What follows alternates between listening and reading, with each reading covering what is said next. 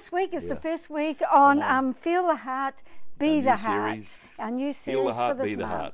And yes, I just want to remind you of a clip we played last year of a baby that had to have heart surgery, had to have a valve put in its heart, and in the middle of the surgery, the power went out. And That was an incredible story. Oh, yes, and the nurse had to be the heart. So prior to the power going out, she had to get the rhythm of the heart. And so she spoke the words, feel the heart, be the heart, feel the heart, be the heart. So she heard the rhythm of the heart and she felt the rhythm of the heart. And that was incredible, because in the middle of darkness and uncertainty with the power out, boy, there was an incredible story of trust there. Feel the heart, be the heart. I love it. And I believe in these times we need to feel the heart of God and be the heart of God here on earth. We are called for His purposes here on earth. We are His ambassadors. When people look at us, they see Jesus. And that is a challenge sometimes, isn't it? And so we need to find God's heart to let it be our heart. And that's my first point. Where do we find His heart? And I believe we find it in the Word of God. And we read, especially in the parables, Jesus' heart for people. You know, He came to earth to bring truth. He came to bring the kingdom of heaven to earth. But as He walked, He saw the needs and the hurt and broken lives and the compassion within Him. He had to reach out. He didn't come to earth to change water into wine, but He saw the need. And when He saw broken people and hurting and suffering people, He reached out and healed them. And this is what He's calling us to do. This is the heart of God, that as we're moving around life, when we see the need, that we reach out with compassion and meet that need. Okay, in John 1:9 it says, Jesus is the true light, which gives light to every man who comes into the world. The Word became a man and lived among us, and we gazed upon the splendor of His glory. You know, the Father's glory shone out of Him. Who came from the Father? He came. God sent Him, overflowing with tender mercy to bring reconciliation. The Father's heart is yearning to have relationship with us. So Jesus brought the kingdom of heaven to earth. He also said, if you have seen me, you have seen the Father. So when we look at Jesus and we see His actions of love and compassion and goodness, this is the Father's heart for us. And to bring that reconciliation back with the Father. Jesus constantly talked about the kingdom of heaven, bringing the kingdom of heaven to earth. And He spoke it in His parables. And I love it how God's heart is always for the lost. Yes, beautiful. And going after, and the value of the one person. He will go after the one person. And in Luke 10:25, so my first point is find the Father's heart and be the Father's heart. And my second point is that we have an inheritance. Yes, we do. And it's here on earth as well as in heaven. God wants us to live a great life on earth to influence other people's lives. And in Luke 10:25, it says, a certain lawyer asked Jesus, Teacher, what shall I do to inherit eternal life, the kingdom of God? And Jesus said to him, what is written? You know, Jesus always referred back to the Word because He was the Word. Go to the Word, guys. And in chapter 10, verse 27, He answered and He says, you shall love the Lord your God. This is what we need to do, church. We need to love the Lord our God with all our heart, with all our soul, with all our strength, and with all our mind, and love your neighbor as yourself.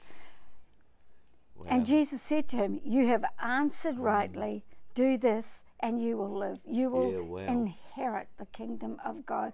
And you know, it's all about heart and love and concentrate. We need to concentrate on the heart of heaven. That Yeah, we is do. the heart of heaven. Loving God and others. And you know, it does take a lot of energy, takes a lot of time, it takes finance too. Yeah. We need to invest Getting into out of your other comfort people's zone. lives. And you know, I really believe as the church, we've been a little bit complacent. We've sat Yeah, back, and our hello. life has been so blessed. Yeah. But now we need to start reaching out like we've never reached out Come on. before. Come on. Because we can easily get caught up with little things. You know, if we don't keep the big thing, this here, loving your God and loving Yeah. others, if we don't keep that as the big thing, we can be true. pulled away. And I was thinking, as church, you know, I love the book of Nehemiah. Yeah. And Nehemiah was called to Jerusalem to build the wall around Jerusalem and build the people as they worked, that's right. and build a culture. And he Yeah. knew what he was called to do. But there was these young rulers, worldly young rulers, and they came, and Sanballat and Tobias, and they were calling Nehemiah down to get involved in the worries of the world and discuss things. And he said, no, I am not coming down from what God has called me to do. a high And he call. stayed on the wall. He kept focus. And church, Yeah, good I really word. believe we need to keep focus like we've never focused Keep focused, guys. on Yeah. what God has called us to do. You know, we need to love the brokenhearted. There's so many brokenhearted people, Yeah. so many people with anxiety. You know, we're not called here to judge. Jesus never judged. He loved everybody. Like I said, he loved the Samaritans. He loved the lepers. He loved the broken and hurting. He called and he had compassion. And I just pray that a new compassion would come over your lives today. Yeah. You know, we're called Jesus' to pray. name. We are called to pray for our nation and stand for Yes, our we nation. But more than anything, we are called to reflect Jesus Christ in the So world true, today. So true. Yeah, and my third point is that Jesus came. It was generational.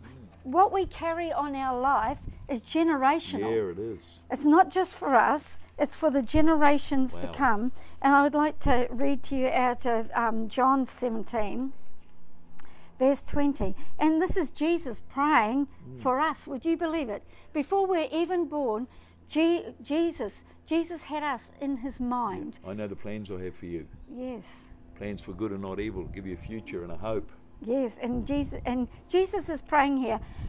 And I ask not only for these disciples, but also for those who will one day, Wow. that's us, one day believe in me Wow. through the message, through his word. And you know, there's a generation after us That's that us, we have guys. to lead, because one day they will believe. I pray for them all to be joined together Wow. as one. Yeah. Unity. No partiality, no rich and poor, no different. Them and us is gone. Yes. I've lost some place now. I pray for them all to be joined together as one, even as you and I, Father, are joined together Yeah. as one. One body. I'm not going to hurt my arm because I need it. And we need to think about that in the church. Then when somebody says something we disagree with, sometimes we just need to look at the bigger Yeah, picture true as. and don't react. So I good. pray for them to become one with us so that the world will recognize that you sent me. That the world Yeah. will recognize that God has sent me. For the very glory you have given to me, I have given them. He has placed his glory, Come his shining glory on us so that they will be joined together as one and experience the same unity Wow. that we enjoy. You know, joy comes with unity. Yeah, that's right. When the on, little Julia. things, really, we let them go and we think of the bigger thing, that we're one body and we love each other. You will So good. live fully in me, and now I live fully in them, so that they will experience perfect unity. You know, when we're in unity, Jesus lives fully in us, and we don't have the same issues. The little things actually don't bother us. And the world will be convinced that you have sent me, and they will see that you love each one of them with the same compassionate love that you have for me. Wow. It's just a beautiful story of what the Father placed on Jesus, and then Jesus has placed upon us good word. His glory, His kingdom, His love, and the same call. We are actually finishing the call that was placed on Jesus. What an amazing thing that God has so much faith in us that He believes that we can carry on the call that Jesus had. Yeah. The Father's heart is not one soul would be lost. You know, Jesus never judged, He never criticized, He never accused. He said, "Come unto me, all you who are lost and hurting and broken, and I will give you rest." We need peace. We need rest at this time. Our words and our thoughts, our words are our thoughts out loud. That's really powerful. Wow. That what comes out of our mouth are actually our thoughts. And where do those thoughts come from? Those thoughts are motivated by our heart. Sometimes we just need to have a bit of the fresh blood going through our heart. In Proverbs 4:23 it says, "Guard your heart. Guard your heart with all diligence, for out of it spring the issues of life." Out of your heart, your life comes. Hey, that's awesome. So if you're not liking your life, maybe you need to look at your heart, and you need to get your heart in line with God's heart and His call on you, because you are called. I just really feel for someone right now online, Julia. You're watching today, you're struggling for sleep, you're struggling for peace. What Julia just read is the key to unlocking your spirit today. And I believe right there, right now, there's a miracle for you. And I believe God's saying, if you search my word, search out the heart of God, and His heart embraces you. And I want to tell you right now, feel the heart, be the heart. God's setting someone free right now. If that's you, right now, put your hand there on your heart. In Jesus' name, I speak a miracle over your heart right now. I pray the peace of God come and that fear release you in Jesus' name right there.